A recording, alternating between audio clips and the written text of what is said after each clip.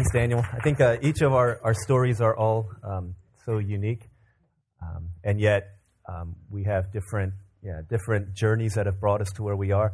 I'm going to actually invite Daniel. He's had a hard time finding a seat. I'm going to invite him to come back up, as well as Isabel Han and Eugene Huang and John Fong and Ryan Lee. So if you guys could come on up. These are our new member candidates today.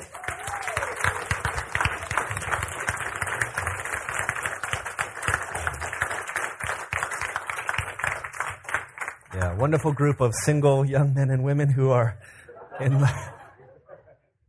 That's purely descriptive, who are wanting to commit to Christ and His church. You know, I think a lot of times we, in our culture today, we can easily say that we're a Christian, but for the early church, when people came out and said, I'm a follower of Christ, it was a willingness to make a very serious and lifelong commitment to Christ and His church, willing to make any kind of a sacrifice in order that the cause of Christ and the glory of the Savior might be made known. And today, I think it's easy for us to be Christian without having any affiliation or association with the church. What membership is it's saying, not only am I committed to Christ in my individual personal walk with Him, but as a community, I not only believe in Jesus Christ, the Son of God, but I believe in the church. And I believe that this is the vehicle through which God advances His kingdom more rapidly than any other. And so today, as they commit themselves to our church, I'm going to ask them to raise their right hand and to covenant before you and before God and before our church the vows that they have heard through our membership seminars, but also during our membership interview, that they have explained back to me to explain what they're committing themselves to. So if you're a member, we have about 56, 57 official members of Harvest and a bunch of attendees.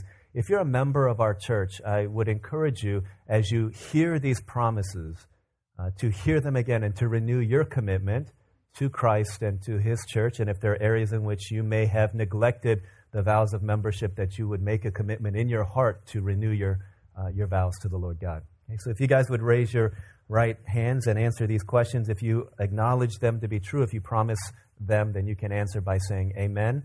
And if you could speak your answer loudly.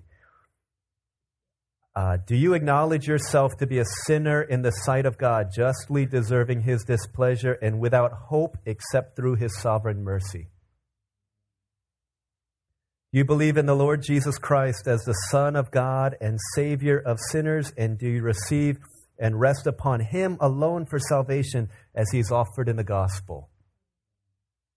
You now resolve and promise in humble reliance upon the grace of the Holy Spirit that you will endeavor to live as a follower of Christ.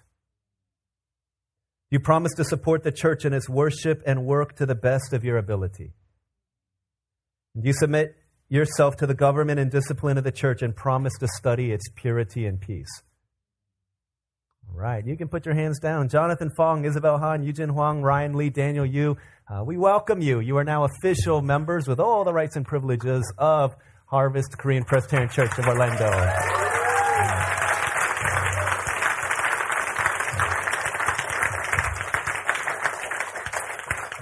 When people would join the church in membership ceremonies like this, and oftentimes it would be said that the body of Christ has gained new sets of eyes to see the world in need, new sets of hands to serve, new sets of feet to go into the places where the church is called to go. So let's pray for them as we commit them and commit our church to the Lord continually. Father in heaven, we thank you so much for your grace and your blessing upon these men and women. We thank you for the commitment that you have made to them and the commitment that they've made to you and to your church. We thank you for Ryan and Daniel and Isabel and John and Eugene, and we thank you for calling them away from the world, out of darkness, out of sin, and into your marvelous light with gifts and with talents, with heart, with so much in them through which they could change the world. And we pray that you would do that. May they become Christ-centered leaders more and more. May they glorify you as they go forth into their respective corners of the world to bring transformation. And as we get to know them and hear their stories in the weeks to come, may we as a congregation fall more and more in love with them, embracing them fully, in order that together we might accomplish your great purposes for us and through us, for the blessing of the nations and for the glory of your name. We thank you so much. We love you. We love you. We pray that as we hear your word now, that you would speak clearly to us, give us ears to hear. May you be with me, my gracious Master and my God. Assist me to proclaim, to spread through all the earth abroad the honors of your name. We thank you, Lord. We love you. We pray these things in Jesus' name. Amen. Let's give them a round of applause as they go back to their seats. Thank you.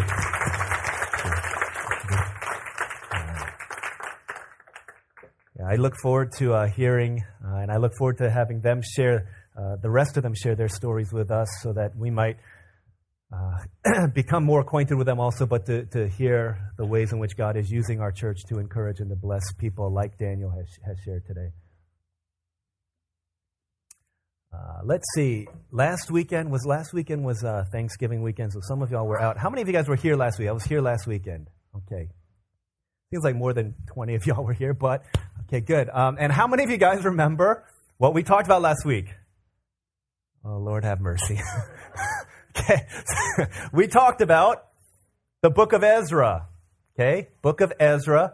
And the book of Ezra was written, okay, brief history review. We've got 2 kingdoms, people of God, Israel in the north, 10 tribes, Judah in the south, 2 tribes. Both of them sinned, bad. And so the northern kingdom got attacked by Assyria and they're kaput. Okay, so they're gone. You just got 2 kingdoms, 2 little tribes left in the southern kingdom of Judah. This is the Jewish people. This is the people of God. They don't learn the lesson of their older brothers and sisters, or brothers and sisters, and they get in trouble. So 586 BC, or starting in 606 BC, 3 times successively, they get taken and deported into Babylon, which is the superpower of the day.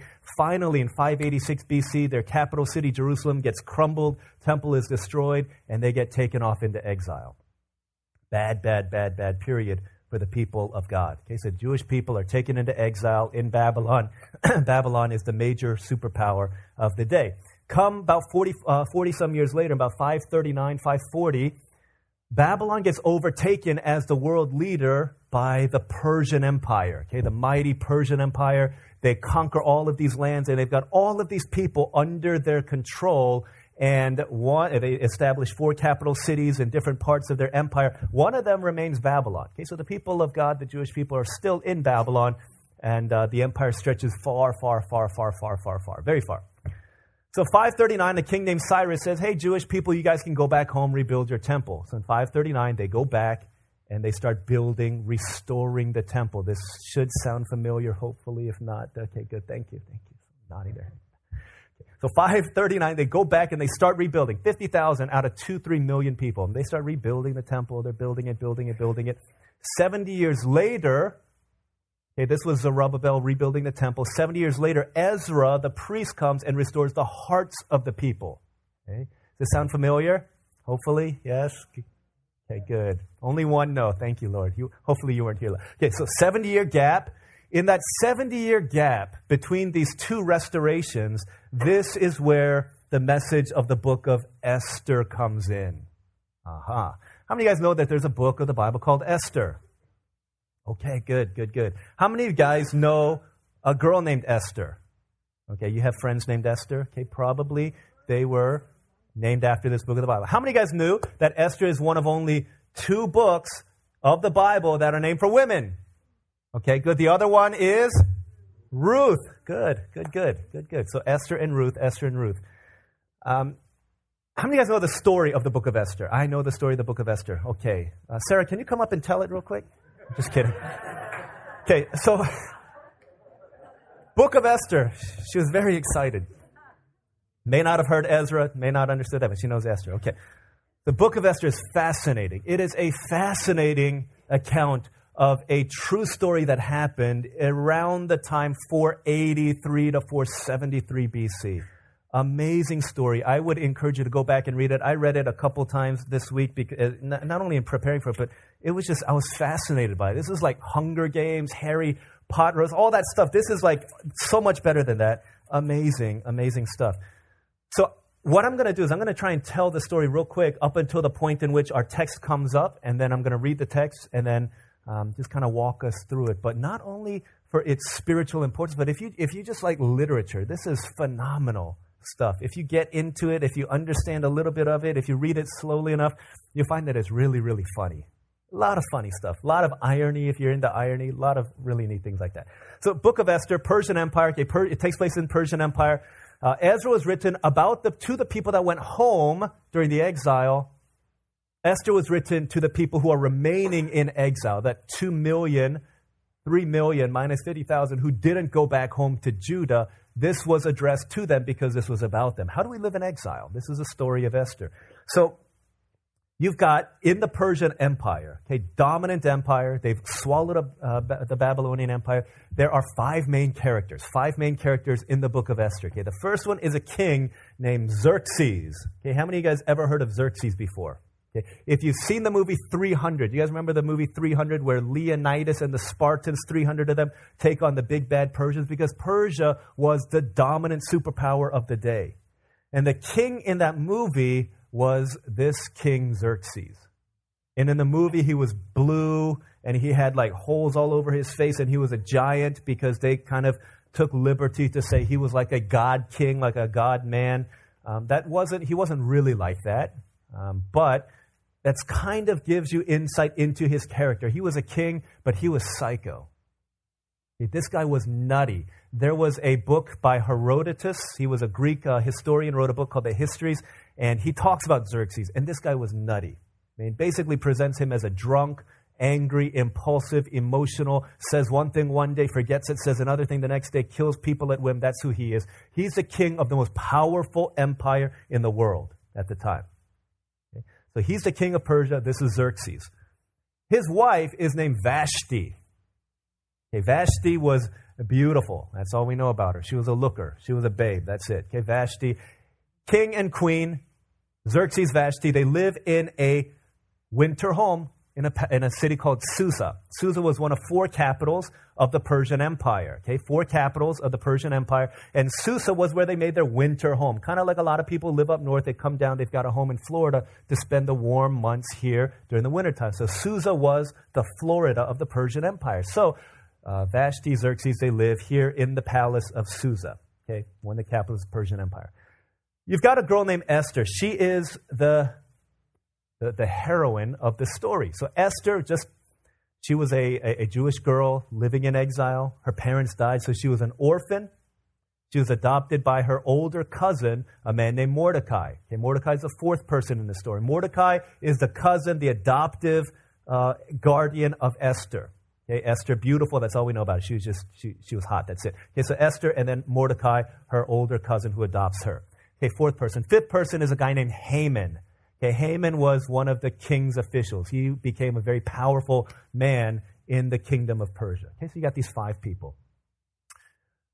The message of Esther begins in the palace where Xerxes is having this massive feast. So he invites all the people to come, and they're partying, and they're getting drunk, and they're kind of off their trolleys a little bit. And so he says, I want Vashti to come and to dance and to show her beauty, because he wants to show her off to all of the people in the kingdom. And Vashti, like any self-respecting woman, says, no, I'm not going to come and dance in front of your drunk friends. I don't want to do that. That's stupid. And so Xerxes gets upset.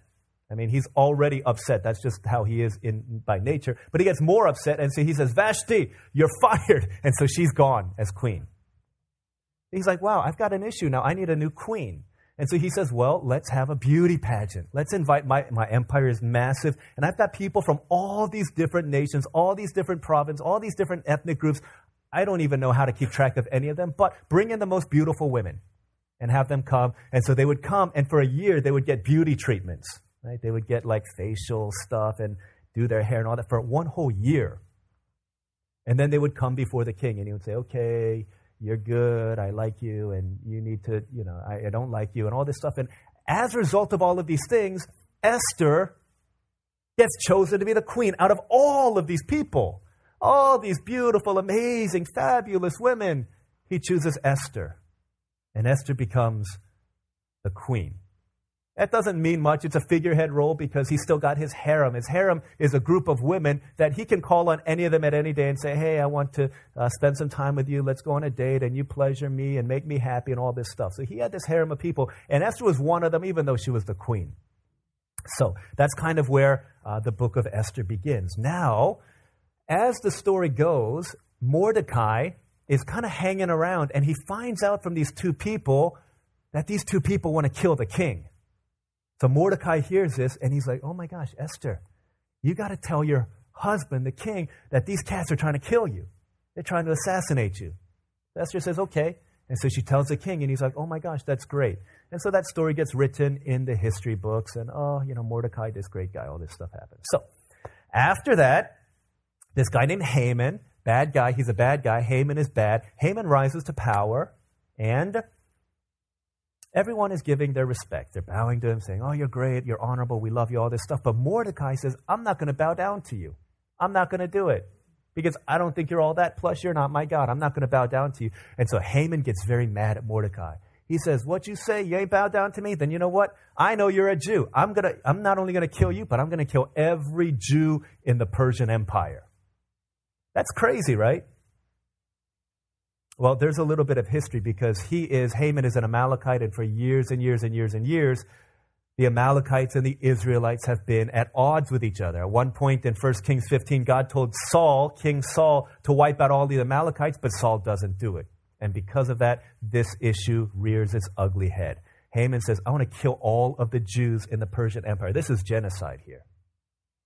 And he wants to, this is the pre-Holocaust Holocaust about to happen. And so, Mordecai's like, oh my gosh, they're going to kill me, my family, everybody. And so he goes to Esther and he's like, yo, you got to do something. Because even though you're the queen, you're a Jew. And if he got rid of Vashti, he's going to get rid of you too. You got to do something. You got to do something. But there's a problem because for him to say, hey, queen, go talk to king, it's not like somebody saying to Michelle Obama, go talk to your president, your husband. Because in the ancient Near East, these leaders were all despots. That means that they kill people at whim. You don't go to them unless you are summoned by the king. So to go before the king unannounced is to put your neck on the line. And most likely you're going to die. So you've got Esther. She's faced with this choice. What do you do? What do you do? Chapter 4, starting in verse 10 through verse 16. Okay, this is going to be our text for today.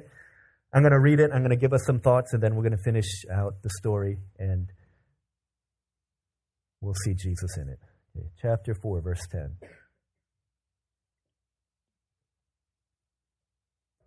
We'll start verse 9, since that's where the paragraph starts.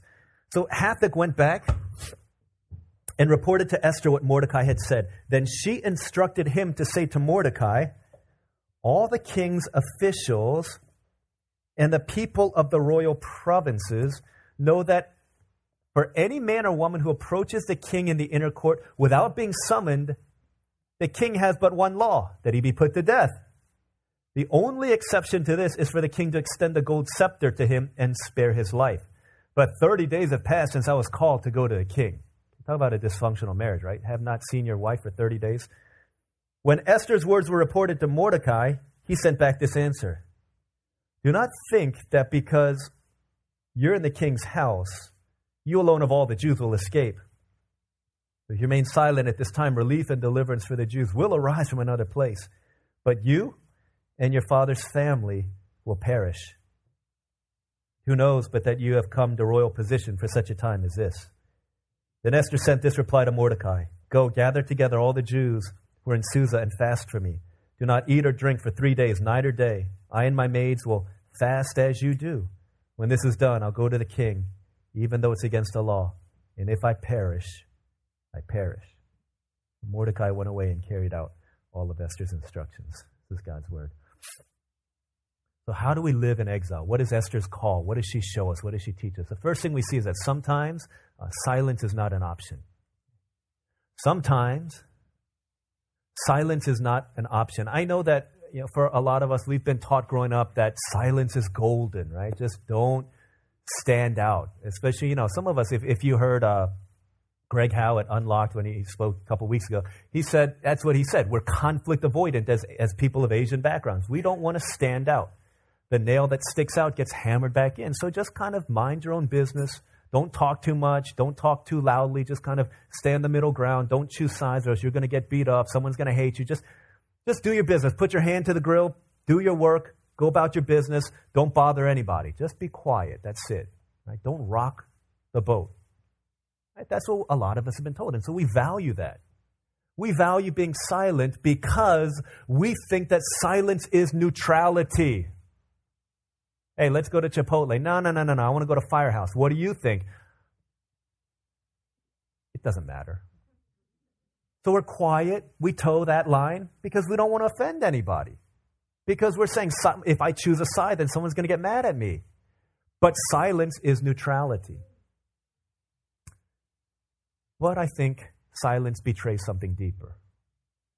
Silence, rather than being a sign of neutrality, is actually a sign of apathy and indifference.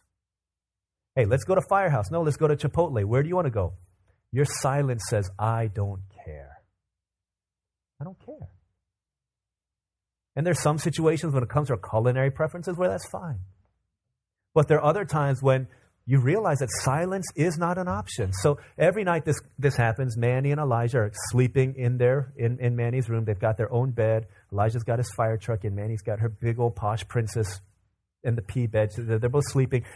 And invariably we'll hear, Mommy, Daddy, and it's usually Manny. We're like, Manny, be quiet, go to sleep, because she just wants to get out of sleeping. That's what we say. And she comes running out, or she says, I need you, I really, really need you. So we walk over there. What is it? It says, Yaya hit me. Yaya spit on me. Yaya bit me. Whatever it is that he does, he did it. He's climbing on me. He's stepping on me. He took my mung mung. He put it in his mouth. And all of these things that he's doing. And we're like, just be quiet. You don't have to tell us everything that he does. Just go to sleep. But she can't. You know why? Because this bothers her. She cares about it. Because she can't be silent. Because to be silent means I don't care about this. And I do care. Because she realized that sometimes silence is not an option. Look at what Esther says. She says, or what Mordecai says, do not think that because you're in the king's house, you alone of all the Jews will escape. Verse 14, for if you remain silent at this time, relief and deliverance will rise, but you and your father's family will perish. There are certain situations in life where silence is not an option. For her to remain silent means that her people are going to die. For her to remain silent means genocide. For her to remain silent is that injustice is going to continually be perpetrated against her people, and the glory of God and the promise of God that's been given through history past, Abraham, that your Savior is going to come, Genesis 3:15, all of that stuff, for her to remain silent, all that stuff is put on the altar of sacrifice because if she remains silent. You understand that a lot of times our silence is not taking a neutral stance. Our silence is showing that we're apathetic and we don't care about the situation at hand. There are a lot of times where we can't be silent. There are situations in our day where we choose to be silent because that's my personality. I'm quiet. I don't want to ruffle anybody's feathers. I don't like to reach out to new people. I don't like to greet the person who's new. I don't like to give a phone call or send a message or send an email or meet up with a person who hasn't been to church for 3 weeks. That's not my personality. But at a certain point, we have to realize that silence is not an option. At what point is that? Even though it goes against our personality, even it goes against our cultural background, there's a certain point in time where we have to realize that when lives are at stake, we can't be silent anymore.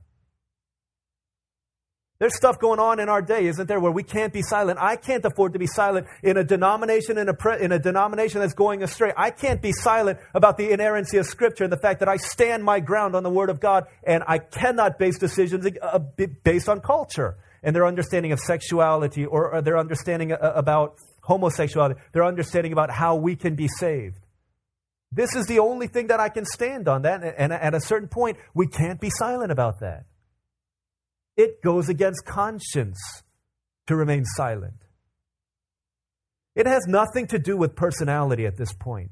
When you see people, it's a life and death situation, it has nothing to do with your upbringing or the fact that mom and dad told me this or my Confucian roots told me this or I'm an introvert and I can't say anything. It has nothing to do with that. It has everything to do with the fact that when life and death are on the line, there's no recourse but for us to go forward and to speak out against these things. There's a guy named Martin Luther. He was a very shy guy. He was a German friar. Basically, he was a monk who did monk-like things, but not in a monastery. He did it in the public square. That's who Martin Luther was. And he heard that there was people in what was then just the church, who were telling people that, hey, if you give me enough money, I can set your relatives free and they can go to heaven, the ones who've died already. Especially, there's particularly a guy named Johann Tetzel. He was a great salesman, smooth talking, and he had this advertising jingle that says, as soon as a coin in the coffer rings, the soul from purgatory springs. As soon as you put the money in, then your dead relative is going to go to heaven. So people are like, I want my dead relatives to go to heaven. So they're giving all kinds of money. And Martin Luther's like, hold up, wait a minute, this isn't right. We're not saved by giving money. We're saved by grace alone. And so he said, I can't be silent, even though he was he's a friar. He doesn't talk. But he said, you know what? I've got 95 problems with the way that the church is doing things right now. So he wrote them on this piece of paper, and then he pinned them up on a door of a church. That's what you do when you want to have an intellectual, scholarly debate. You write down what you want to talk about, and you put it on the bulletin board. That's all he was doing. He didn't want to start a revolution, let alone a reformation. He just wanted to talk. And all of a sudden, he was thrust into the public eye, and he became the figurehead of a group of protesting people that sought to reform the church. And that became known as the Protestant Reformation. Very good. Protestant Reformation. And as a result of him doing this, he never wanted to be a lead guy. He just wanted, let's just talk. But he was put on trial. He was excommunicated. And the Pope said at the Diet of Worms, they said, listen, if you find Martin Luther, you can kill him. He's a heretic, and there will be no consequence to your life if you kill him. Talk about putting your life on the line. At that place where they told him, you need to recant your statement, he says, for me to recant, I can't do that. And this probably isn't what happened, but most of the history records said, up until recently, past 50 years, when people began disputing, he said, here I stand. I can do no other. My life is on the line.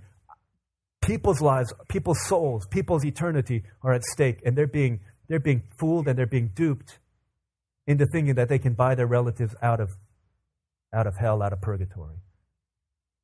It had nothing to do with his personality, nothing to do with Myers-Briggs, nothing to do with his upbringing. He just said, I can't stay silent. Because silence is a sign that we don't care. There are a lot of situations in our day where the world needs to hear our voice. Throughout history, people were silent during the civil rights movement. People were silent during the times of abortion. People were silent during times of human trafficking. At a certain point, we can't be silent anymore. When lives are at stake,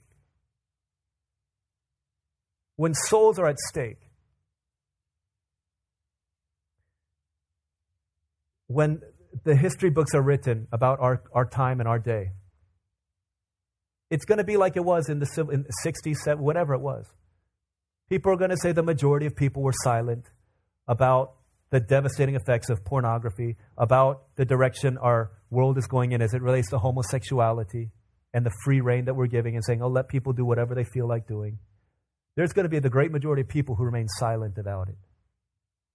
If you remain silent, you won't be alone. But I ask, is that the group that you want to be identified with? The people who said, I don't care about the direction of the world, about our future, about the generations to come. When you're 80 years old, 90 years old, and people say, what did you do? Well, you weren't one of the silent ones, were you? That we would be able to say with clear conscience, no, I could not remain silent. I did something about it. I spoke out against it. Because there's certain times where silence is not an option. Is not an option. That's the first thing that we see. Second thing that we see is that we are where we are for in this specific moment for God's purpose. Okay, you are where you are for a very specific purpose right now. Look at what Mordecai says to Esther. Verse 14 again, if you remain silent, relief and deliverance, for the Jews will arise from another place but you and your father's family will perish. And who knows but that you have come to royal position for such a time as this. I think this is one of the most beautiful statements of Scripture, for such a time as this. You are where you are living in the 21st century, in the year 2014, for such a time as this. There's something that you have to offer to the world that desperately, desperately needs for you to not be silent and for you to rise into your identity and your calling. Think about this. How did Esther become the queen, the most powerful of the most powerful empire in the world? Was it because she was beautiful? There were scores of beautiful people there. Because she could dance well, she had good eyes, because she had clear skin. And she wasn't the only one. There were tens of thousands of people in the Persian Empire that could just have easily been considered to be queen. But was it for the fact that God wanted to save His people that He brought her to a position for such a time as this? Listen, you've got to understand that you are where you are because God wants you to be there for a very specific purpose. Because the world needs you to be where you are. Especially for those of you who feel like, I have no business being where I am. There are people like that here, right? There's no way I should have gotten that job. Are you kidding me? There's no way I should have gotten that job, but you're there. There's no way you should have been in that college, but somehow by the grace of God, you're there. There's no way you should be making the money that you're making, but somehow you are. Why? Can I tell you what you've heard many times before? You've read Purpose-Driven Life. And God has given you influence, and God has given you affluence, and these two gifts are amongst the most powerful things that you have at your disposal to accomplish the will and the purpose of God for where you are in your generation, in this time in human history. Your influence has been given to you so that you could be a voice to people who have no influence. And your affluence has been given to you in order that you might use your resources in order to bring hope and bring kingdom vision and purposes to a people in need. If you're in a place and you're in a job, you're in a school, you're in a situation, you've become president of an organization, you've got this position where people listen to you, it is not simply for you to pad your resume or for you to pad your bank account. You have been called for such a time as this because the world needs you. Because you are where you are, I am where I am, we are where we are for a very specific purpose for the glory of God. And you've got to understand that. Nothing in your life is an accident. Some of you are on the other side. You're like, you know what? I'm not where I want to be. I don't know why I'm here. I should have been at that college, but I'm here. And you don't like it. Can I tell you that all of your disappointments are God's appointment for His purpose in your life? My goodness, some of us are complaining about where we are, but God has you there. Why? Because Abraham Kuyper said this many years ago. He said, there's not a square inch in all of creation, in the whole existence of the world, where God, who is sovereign over all, does not cry, mine. Every corner of the earth is God's, and that's why He places us in the different corners of the world, because He wants a witness in those places. That's why God said in Genesis 2, be fruitful and multiply, spread throughout all of the earth, because He wanted the image of God. When people saw the image of God, they saw God. He wanted the image of God to be placed in every corner of creation so that people would see the rule and the reign of God. You are where you are because God wants you to shine for Him where you are. Because God needs a witness at the university, and He needs a witness at the college as much as He needs a witness at the community college. Right? What if all the Christians were only at one school? The number one school in the world, there would be no witness of believers in the people who needed it the most. That's why God places people in the cities, He places people in the suburbs, He places people in the countryside, He places people on the farms, because He wants and needs a witness in all of these places, wherever we might be. That's why some are working corporate, some have small businesses, some are working in cabinets of corporations. We are where we are because God screams, all of this is mine. And I want and I need a witness there. Who knows? But that you have been brought to such a place for such a time as this. Tell you what, if you stare long and hard enough, the grass will always be greener on the other side. And so some of you are thinking, I need to relocate to another city. I don't like it here. I've been here for 15 years and I'm still single. I don't like it at my company because even though they treat me good and even though they know I'm a believer, I want more money elsewhere. I don't like it here. If we look hard enough, there will be greener grass elsewhere. I promise you that. That's just a fact of life. The question is not, is the grass greener on the other side? Is the opportunity better? The question is, are you done fulfilling the purpose of God where you are right now? That's the question we got to ask. God wants you there because there's people where you are who need Him, and they need you to be the expression of Him for them to see. Where do you see needs in our world? You're put there because our world needs you at this particular moment in human history. Think about this. Think about this for a second. This might be helpful for some of y'all. Think about what you love. And what do you love? And what are you great at? Okay, this is your passion. Right? This is your passion. What do you love? What are you great at? Think about this. What do you love and what does the world need? Okay, this is your mission. What do you love? What does the world need? This is your mission. And the intersection of all these things, what you love to do, what you're great at doing, and what the world needs, this is your purpose in life. Now, you're needed where you are because God's brought you to such a position for such a time as this. That's the second thing. Last thing that we see. Never underestimate what God can do through one person. Never underestimate what God can do through one person.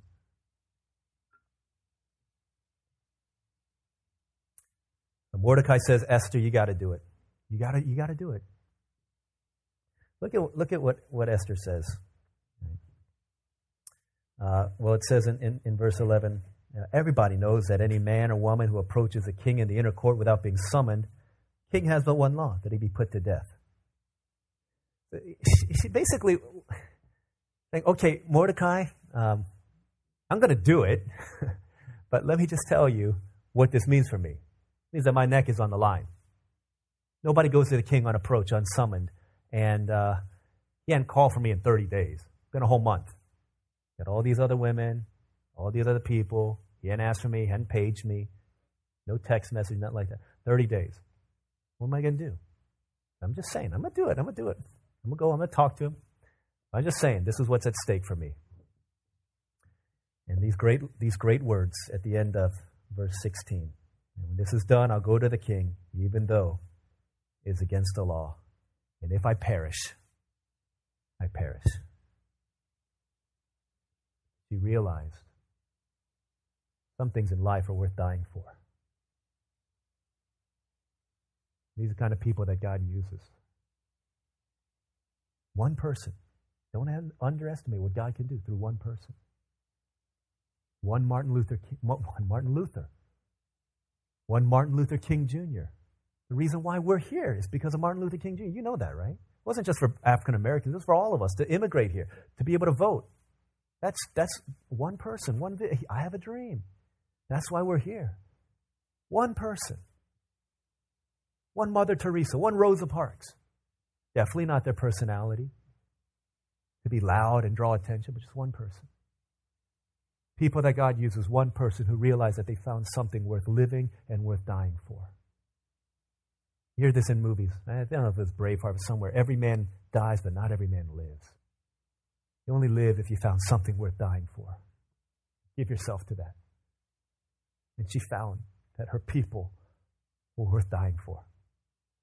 You remember in the movie Frozen, great scene towards the end of the movie where Anna is freezing in that room that, I forget what the bad guy's name is. She threw her in there. She was locked in there. And then Olaf rolls up in there trying to thaw her out. Fireplace and all this stuff. And Olaf starts melting. So Olive told me about this. Olaf starts melting. And Anna's like, Olaf, you're melting.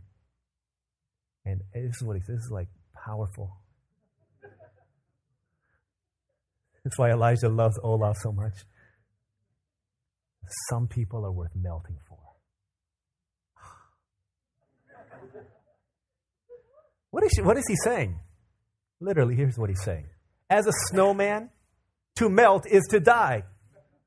To freeze is to live. I'm just kidding. To melt is to die. He's saying some people are worth dying for. Some people are worth dying for. Some things worth dying for. She found this thing in life worth giving up everything for. But God uses her. You can never underestimate what God can do through one person. And you read through the history books, there's countless stories, just one person who had a dream, one person, John Adams, 1770, saw a day when we'd be free from the Parliament of Britain. I see a nation, one nation under God, and several years later, our nation was born. The Wright brothers, one day I see us flying. People are like, you kidding me? And again, the great majority of us are here because of the vision of the Wright brothers, that someone flew you over from wherever your ancestors came from, or took you on a boat for some of us, but rode on a plane. One person revolutionized the world. And what Mordecai says is, he says, listen, if you don't do it, relief and deliverance are going to come from God, from someone else. It's not you. Someone else is going to do it. There's a hero in every generation. There's a leader in every generation. The question he's asking is, why not you? Why not me? Why not us? Why should we be the ones standing on the sidewalk clapping while the parade goes on, honoring the heroes? Why not us? Why can't we be that one person, that kernel of wheat that falls to the ground and dies for a generation to come to see Jesus? And so Esther says, I'm going to go. And if I perish, I perish. And so she and all these people fast for 3 days. And she goes into the king. And because the king's heart has been peppered and prepared by prayer, he welcomes Esther in and says, what can I do for you? And she says, well, why don't you have Haman come join you at a banquet tomorrow, and I will tell you what my wish is. He says, whatever you want, up to half of my kingdom is yours. So that night, Haman goes home and he builds a gallows. That's a hangman's noose so that he could kill Mordecai.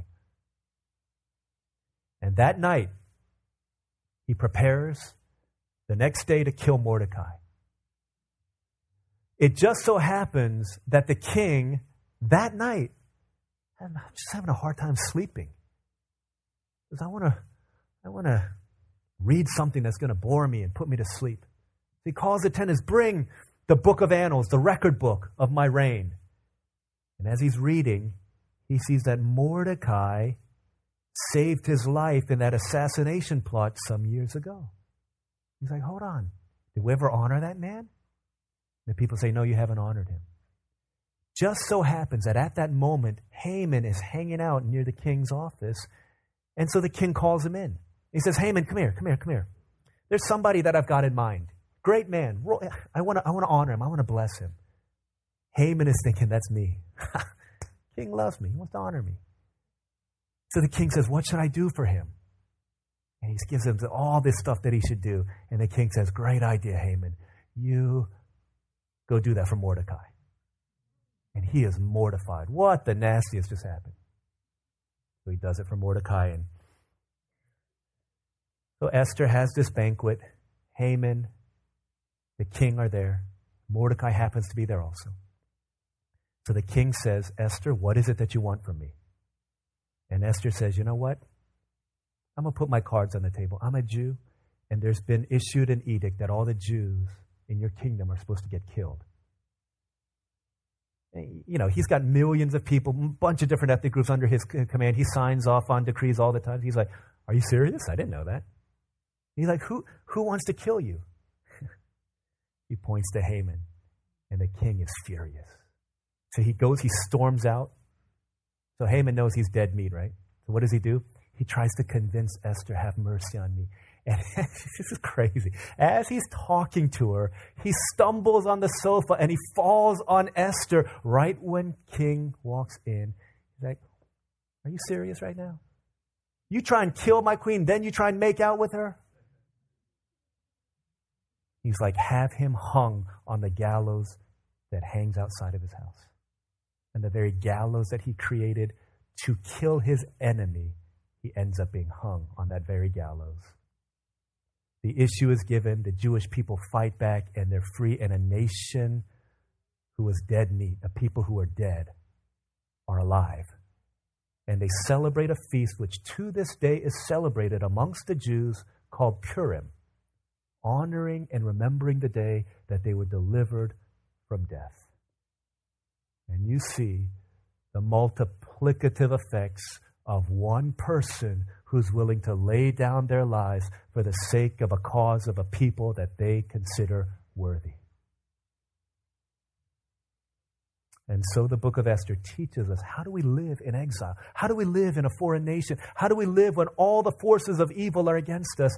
Esther tells us how, and you can see why every other Korean girl is named Esther.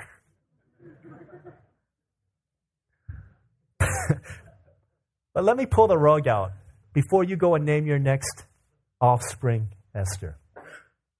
If you go through and read Esther, it doesn't really develop much about her character.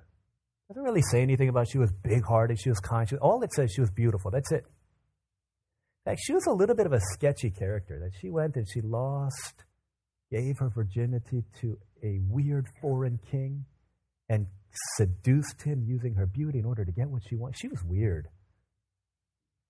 That's kind of shady stuff. So that's why the book of Esther is not written in a lot of children's books, because there's some PG-13 kind of stuff. In fact, there's a lot of talk wondering, should Esther be in the Bible at all?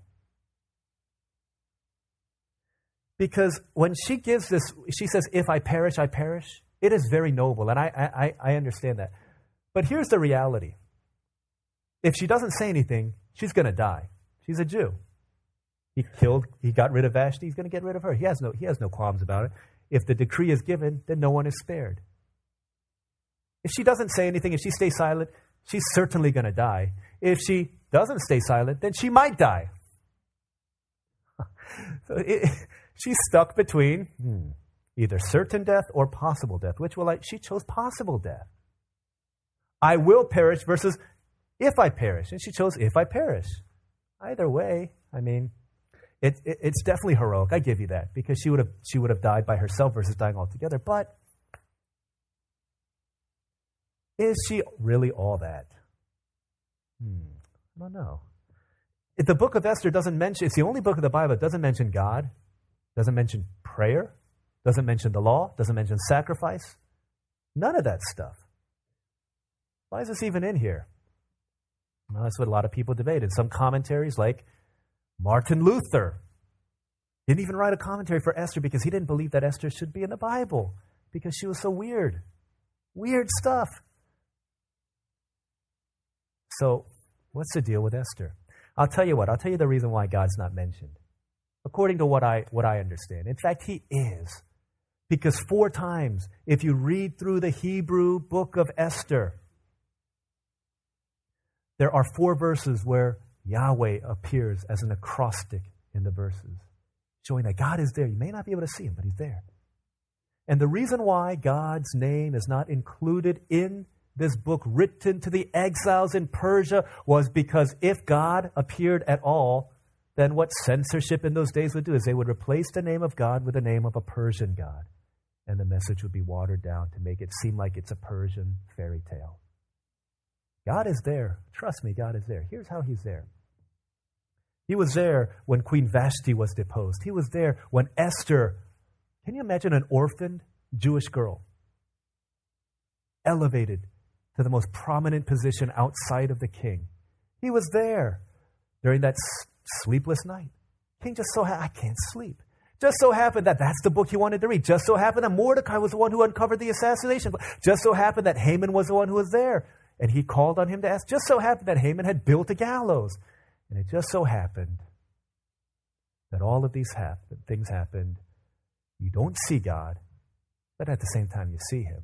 Because here's the point. When God seems most noticeably absent, these are the times when God is most powerfully present. Could there be a moment in human history where God seemed more absent than Calvary? Where there was another who had come, not only risking, but leaving his palace. Not saying, if I perish, but saying, when I perish, I will do it for my people. Jesus Christ is the true and greater Esther, the one that she points to. And the only way that we can stand in exile and to not be silent and to lay down our lives, to believe that God has called us here, is if we put our complete trust in the one to whom Esther points. To know that in our darkest moments that God is there in power, waiting and wanting and seeking. And Esther's purpose in the Persian Empire was to give the people in exile a living picture of the God of Israel, our God. And that's what God's called us to do also. In a world that is in exile, a world that doesn't follow God, he's sending us forth to be like little Esther, to be like little Jesus, to be little Christ, to be Christians, and to scatter into the different parts of the world, to not be silent, to recognize that we are where we are for a purpose in time, for a specific point in time, in history, now for the glory of God, and to believe that God can use our lives to make a difference in the Persian Empire that we're in now. Let's pray together.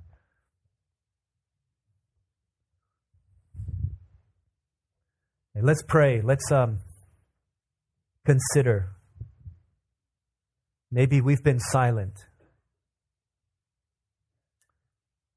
Maybe it's issues related to Ferguson, race relations. Maybe it's issues related to our faith that gets ridiculed and mocked in the public arena. Maybe it's in regards to what we believe in the midst of the secular university. We've been silent. Maybe you've been complaining that, God, why am I here?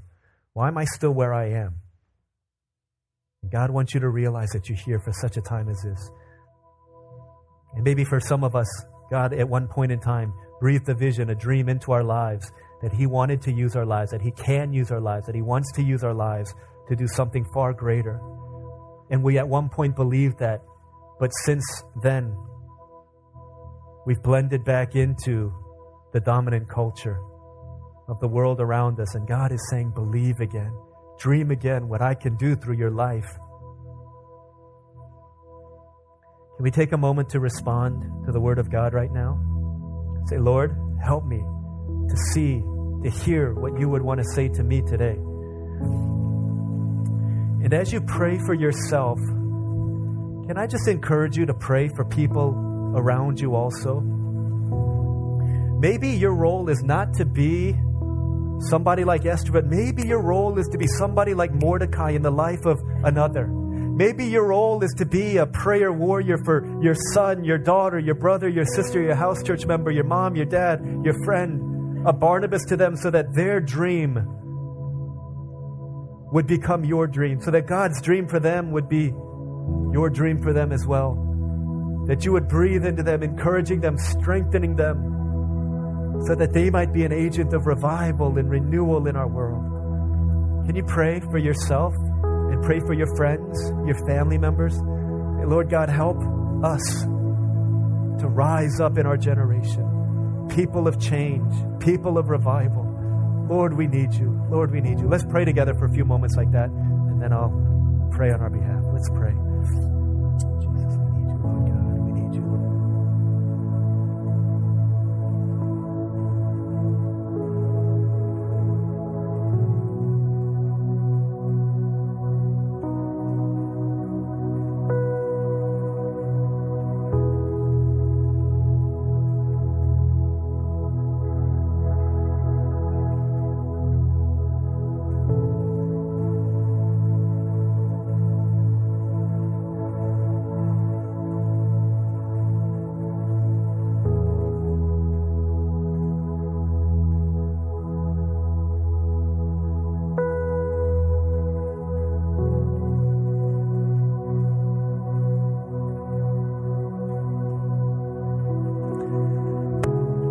let's pray for a moment as those who have been baptized and confirmed, prepare to come to the Lord's table. The Bible tells us that we ought to come, need to come in a manner worthy of the sacrifice of Christ, or else we bring judgment upon our hearts. Let's pray, confessing to the Lord God any sin, maybe as it relates to sin in general, but maybe for complaining about where we are in our particular station of life. Instead of seeing that as God's blessing and God's gift, we've seen it as a curse or as something to be prayed away. Let's confess our lack of trust, our lack of belief, and other sins that we need to confess before the Lord in order that He might purify us through the work that has been accomplished at the cross. Let's pray, asking the Lord, make us clean, purify our hearts more and more. Let's pray, and then we'll continue. Jesus.